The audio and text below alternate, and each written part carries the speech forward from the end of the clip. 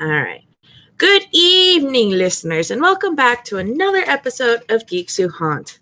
Before we begin, I have some very bad news for my guest. Chris, you're half hillbilly. What? That wasn't in the liner notes. Are you sure? Yes, I'm quite sure. So now's the part where I go on a homicidal rampage, right? Yeah. Hey, it'll work. You're having a bad day, so it works. I'm all for it because a year ago, an entire family of hillbillies murdered my parents, right?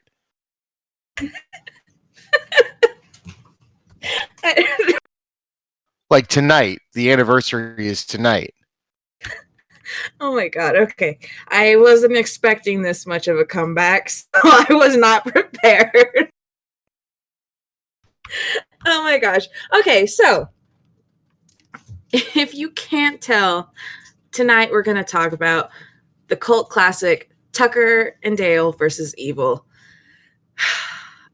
One thing I have to say, do you think it's a comedy with some dark aspects, or is it a dark comedy?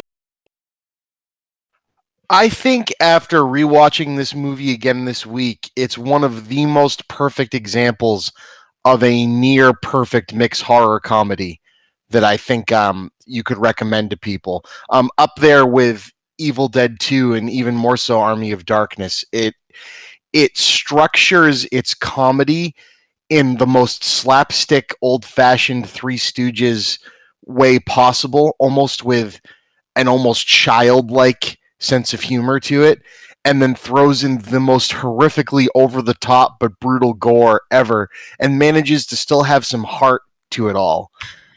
It's wonderful.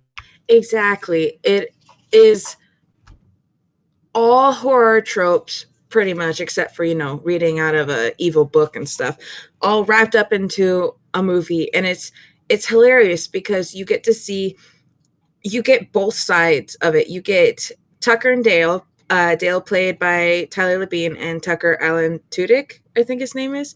That's right. And then you get all the college kids, and it's kind of hilarious how they set it all up, because you can see on each side, besides the stupid, crazy college guy, how each side could be misconstrued, and it makes some great laughter. And I was rewatching it today just so that I could be refreshed, and I was telling Ulrich about how I really wish I could have seen you watch this for the first time, because I love seeing people watch this and just getting their expressions. Like, I feel like that's the best part. Absolutely. We used to do this thing, and we need to start doing it again around here, called After Ween, where we'd have a Halloween party like in mid-November. Just give everybody one more chance to put their costumes on, come along, hang out. And my buddy Jeremy, near the end of the night, would always throw on some random movie. And he threw this on, so this must have been in like 2011. And it was my first exposure to it. And I had, seen the trailers and read about it and knew a lot about it, and it was definitely on my list of things to see, but it was kind of just playing in the background, and we got about 20 or 30 minutes into it, and I turned and I went, whoa, this is unique, because I didn't realize when you're ready for me to blab again.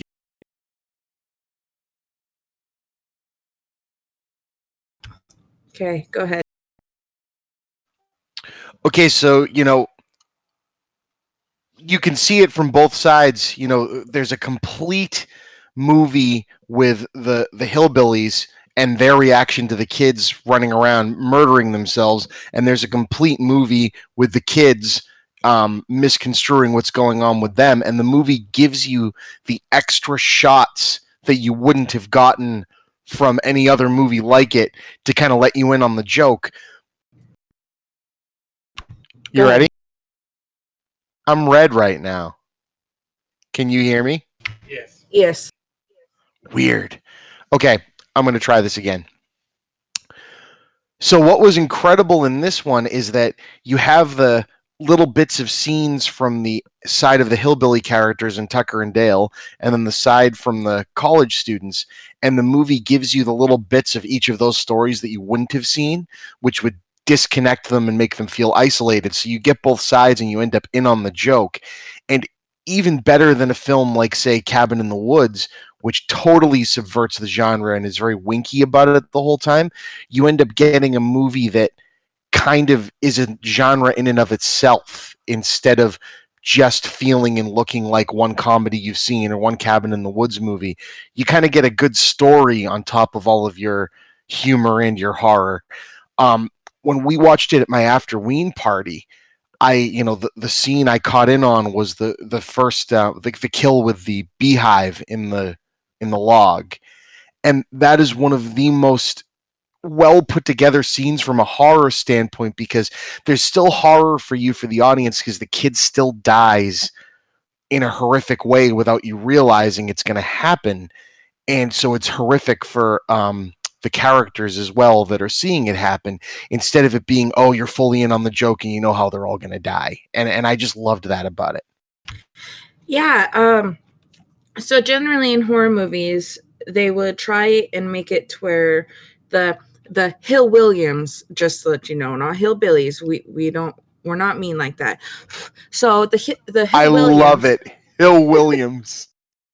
yes, the Hill Williams would be the bad guys, and we would be kind of forced, I guess, to take the side of the college kids, and watch them struggle to, rise against the Hill Williams and stuff. But in this one, it makes you really hate the college kids and makes you feel so soft for Tucker and Dale, because they're such good, adorable little guys, and I love them so much. And everything that happens is just so hilarious. I can't, like, I sit here and I'm trying to explain and talk about it and stuff like that, and I just keep reliving certain parts of the movie, and it makes me just want to laugh and sigh to myself. I agree. One of the perfect examples of that is the wood chipper scene when the cop shows up afterwards, and the cop is obviously, quite terrified now of what he's seen, even though he knows these guys, and they just put down the half a body on the ground. Sir, we have had a day. I just love that bit. And the fact, okay, so Dale is he's an idiot, but he's also super smart somehow, and he's so soft-hearted and stuff. And Tucker is the more outspoken one. And at the very beginning and stuff, Tucker convinces Dale to go talk to the college girls, especially the main female one that she's that blonde college student, but she's not, I guess, I don't want to say rude or anything, but she doesn't judge people and stuff. And he, for some reason, why does he walk over there with the scythe? Like, seriously, why? Why? It's a safety blanket. To him, it doesn't seem weird at all because he'd just have one of those. I know, but it's just one of those things that you as an audience would watch and go, why? Especially when Tucker tells him to smile and laugh because it shows confidence. And and like you said, it's adorable because all of his odd charm ends up winning this girl who's different than the rest of her friends. But again, all of her friends are shown to have their own bad biases towards the Hill Williams. But the Hill Williams also have a bias towards them, and it's fun how the movie slowly breaks down those two sides of each of them, because to the Tucker and Dale, these crazy college kids must have some sort of suicide pact, and it's like they immediately go to that because it's probably something they heard in the news or something like that, and it's really just Chad who has an ulterior motive and a bone to pick. And I love how slowly the movie integrates that too. It doesn't kind of lead with that. It kind of goes, oh yeah, by the way, one of these college kids is actually fucking dangerous. And I liked that. Yeah, one of definitely when the kids come and one goes in the wood chipper and the other one impales himself right on uh, Dale and stuff, and they decide that they have a suicide pact. That's to me, that's when the movie became like my one of my all-time favorites, because I just love it so much. They are so distraught that these kids are deciding to kill themselves, and on top of that, they want to also kill their friend Allie, because why else would they not want to come and get her and get Right, exactly. And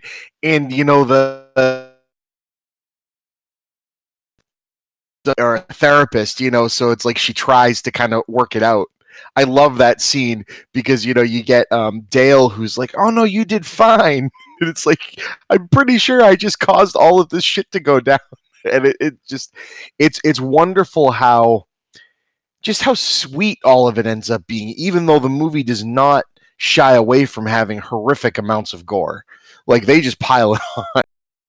oh yeah, and I think that's kind of what kind of God, I am just repeating my words back to back. That's strange. Okay, so I think that's kind of what makes it a bit more from a comedy into, I don't really want to say a dark horror, because I guess it'd be a dark comedy, but because like you said before, from the wood chipper and the beehive scene and the kid just impaling himself, I remember seeing that for the very first time and just being like, holy shit, I was stunned.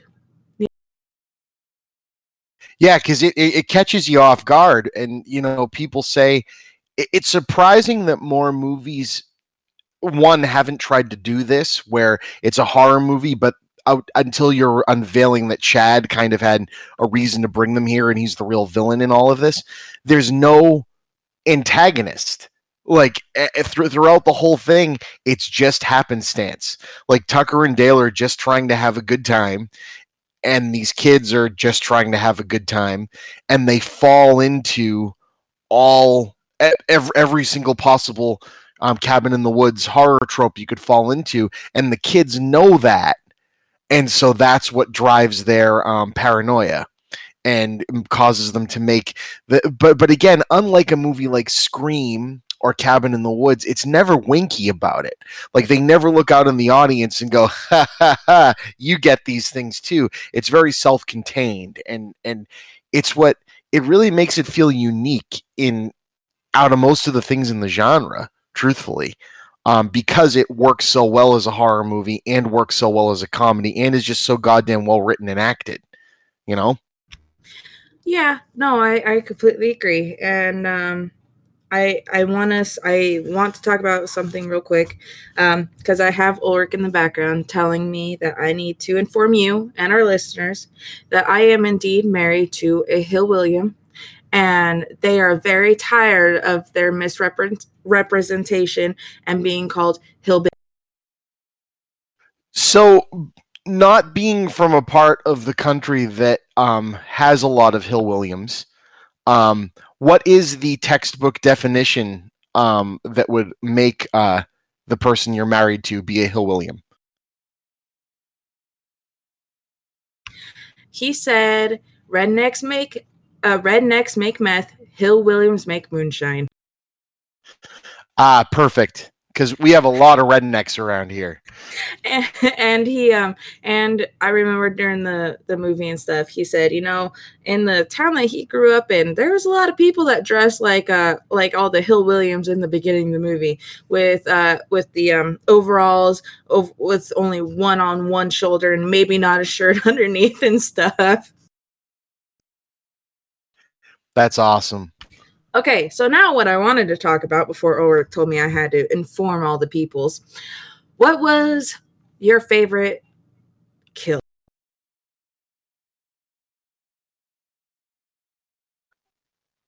Hello?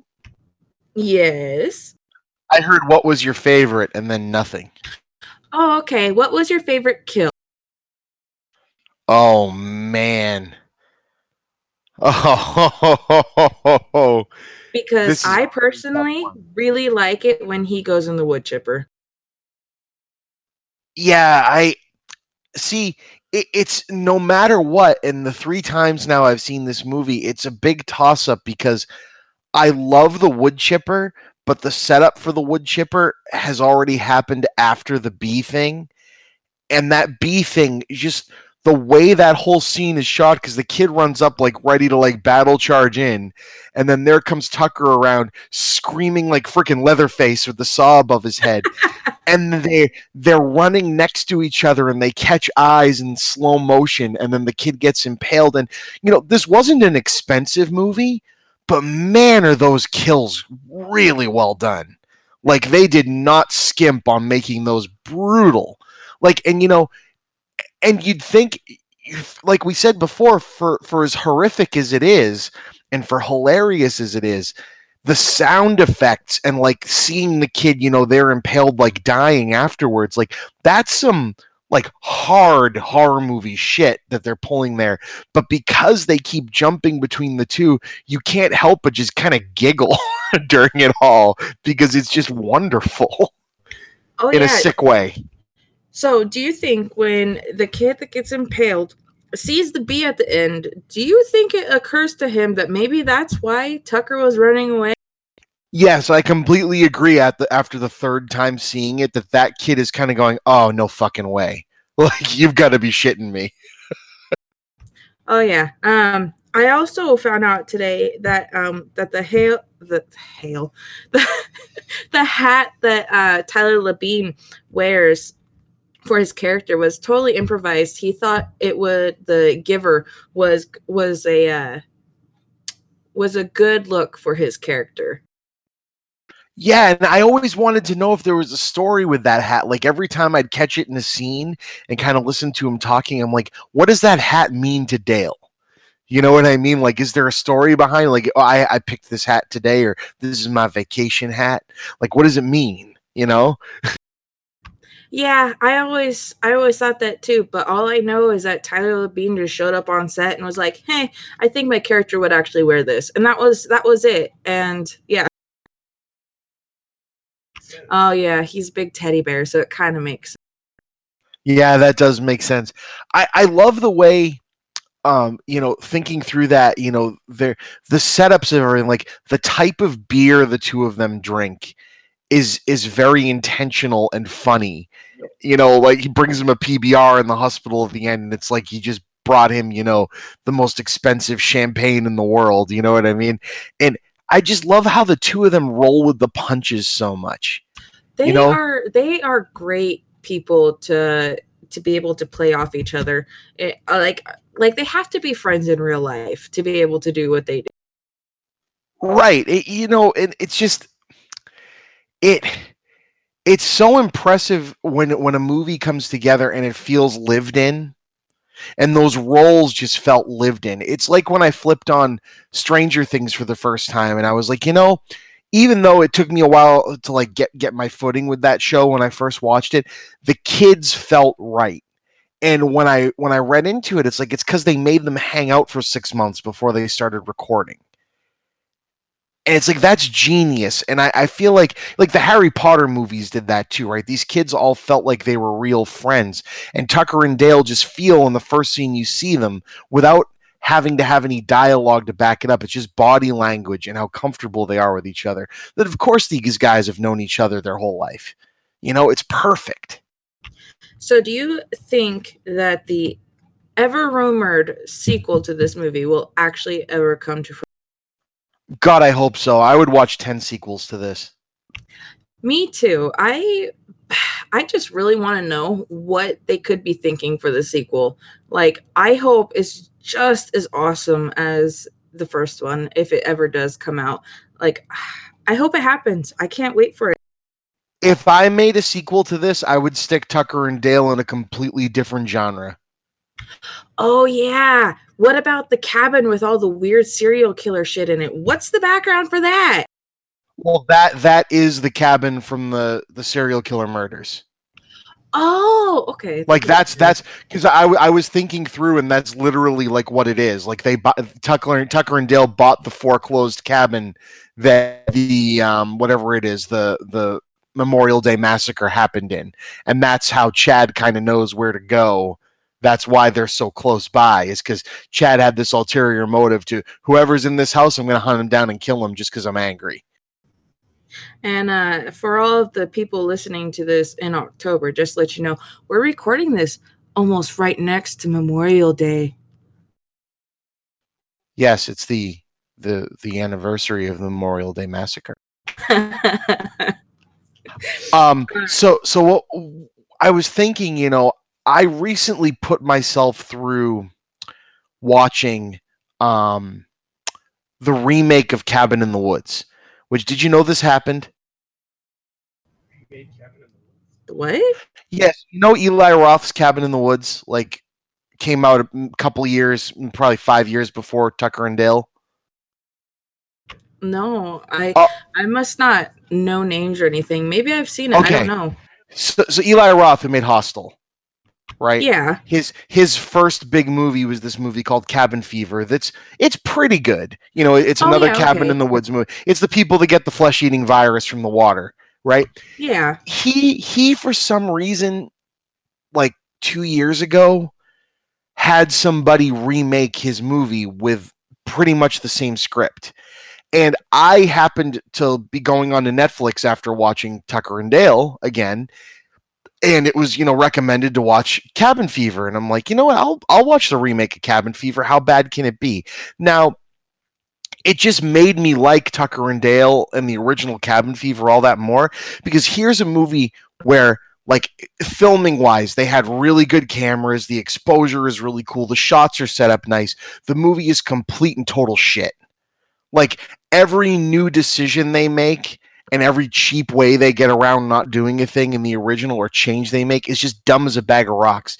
And the reason I bring it up is because it made me think back through how Tucker and Dale versus Evil could have been a complete failure, but it's all these details we talked about that make all these homages, and the fact that it feels so unique, even though it is wearing the shell of a couple of different genres of movies. It just reminded me that, they were shooting the same script for this remake of Cabin Fever, and it was total junk, complete junk. And it just made me appreciate this one more. Now, back to what we were saying about if they made a Tucker and Dale versus Evil sequel and they genre bended it, I was thinking putting them in the middle of an alien invasion or a kaiju movie would just be hysterical. Well, what do you think? Alien invasion would be freaking hilarious. Oh my god. Think about Tucker and Dale get abducted. Oh my god. Or just one of them gets abducted and has to explain it to the other one and he doesn't believe him. And then the aliens show up. My god, I don't have words. I have so many things running around in my head of what can happen. And it just makes me want to giggle because it would work. It would work. Well, because think about this, right? Think pure fire in the sky. Oh god, make a Firefly reference. Ooh, yeah, awesome. I was going to say fire in the sky, nasty ass evil aliens, right? But they pick up Dale. So they're doing all this terrible stuff and he's just super yeah, whatever. I mean, just as long as you leave one of my kidneys, right? I mean, all I need's one. Yeah. Oh my god. Also, I will say, and tell me if you feel this way, the one thing watching this movie the third time that I didn't like about it, and it's one thing, and it's minor, and it's tiny, and it feels like just something in the late into 2010, mid to late 2000s. They did this in a lot of horror movies, was the found footage thing at the beginning with Chad jumping out and attacking the cameraman, because they never pay it off later. They say, okay, 3 days earlier, and they bring you into it, but it's I get to the end and they reveal all the stuff with Chad and everything, and then I'm like, so are we going to go back to that news broadcaster being any part of the storyline here? Could it be part of the sequel bait? Well, that's what I was thinking they were trying to set up, but it felt tacked on for that reason, Yeah, it wasn't until this last watch through that I honestly realized, and it's kind of on my end because I don't notice things very well. That at the very beginning of that found footage thing, it was chat, and I didn't even know it until this last watch. Exact same thing with me, and that's why it didn't. The movie's so good that you just kind of forget it, and that's why it feels tacked on by like a studio to go, "Hey, put this in there. Like we need this to come full circle." And it's like I don't really think you do. No, they could have totally cut that out and it would have been just fine. But I think that maybe they were trying to do some sort of sequel bait for it. But I agree. I don't like found footage stuff. It's tacky to me. I don't like it. Well, because it's really hard to do it right. Yeah, I've just seen way too many found footage movies. I don't think there is one that I've seen that has been good. But then again, Right. It's very hard to find them. I like Cloverfield, and a lot of people don't. But again, I saw it the day it came out, so it was kind of like, okay, things that came after it kind of took down its quality a bit for me. But if you ever get a chance to see Wreck or Quarantine, those were the two that I felt actually almost felt like they couldn't have existed any other way. So it was like, oh, all right, this you're actually making it worth watching it this way instead of going, this would have been better if it was just a static camera movie, you know. yeah. See, I've watched those, and to me, I didn't like them very much. The only I just That's remember fair. the found footage type of thing that I liked was Paranormal Activity, the very first one. Even though I've seen it a billion times and I've watched all the other ones and stuff, I don't think it's a good movie to get me on the scares sometimes. Yeah, And it's very effective. yeah, and I think that maybe it still does that for me because I saw it when I was a bit younger, and so that's why it still gets me. Like, I know it's not a good movie. I know none of the sequels and stuff are good movies, and none of the sequels do it for me. It's just the very first. I gotta say, out of all of those, the third one with the dad, it's like in the 80s, and the dad takes a camera and sticks it on an oscillating fan so he can get a shot of the whole room during the night, is a really clever like thing, like a new thing that I hadn't seen in any other movie like that. But they do this awesome thing with the kid standing behind the mom wearing the sheet after the camera pans by, and then the camera pans again and the sheet drops and there's nothing there anymore. That is in perfect, like bright lit shot that freaks me out every time I watch it. And again, like I said, none of them are really good movies, but there's just something about that that's stupid unnerving, and it gets me every time. Okay, so this is a topic for another. I agree. So yeah, we could honestly actually make this another Geek Sue haunt. But anyway, I'm gonna go ahead and start wrapping it up now. I think that I probably gave this movie an A+. Is that about what you'd give it to? Yeah, it just gets better every time I watch it. It's all the charm. It's just the charm. It's so damn charming.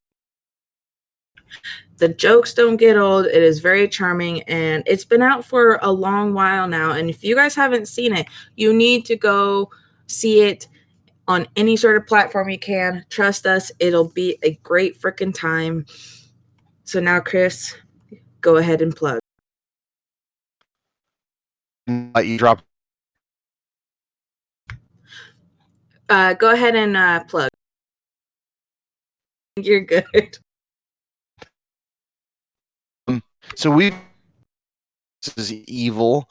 And my name's Chris Chipman, the Chippa. You've heard me on here before. You can find me at patreon.com/the Chippa, where I do the Chipman Brothers Tangent with my brother Movie Bob, Shooting the Shit with Chippa, which is an interview style show where I have random people from the internet on, the Talkbuster podcast, which I just finished recording a live episode of from just last weekend, and the Creating Geeks podcast that I do with my wife Sarah, which is a podcast all about revisiting things from our childhood and sharing them with our children.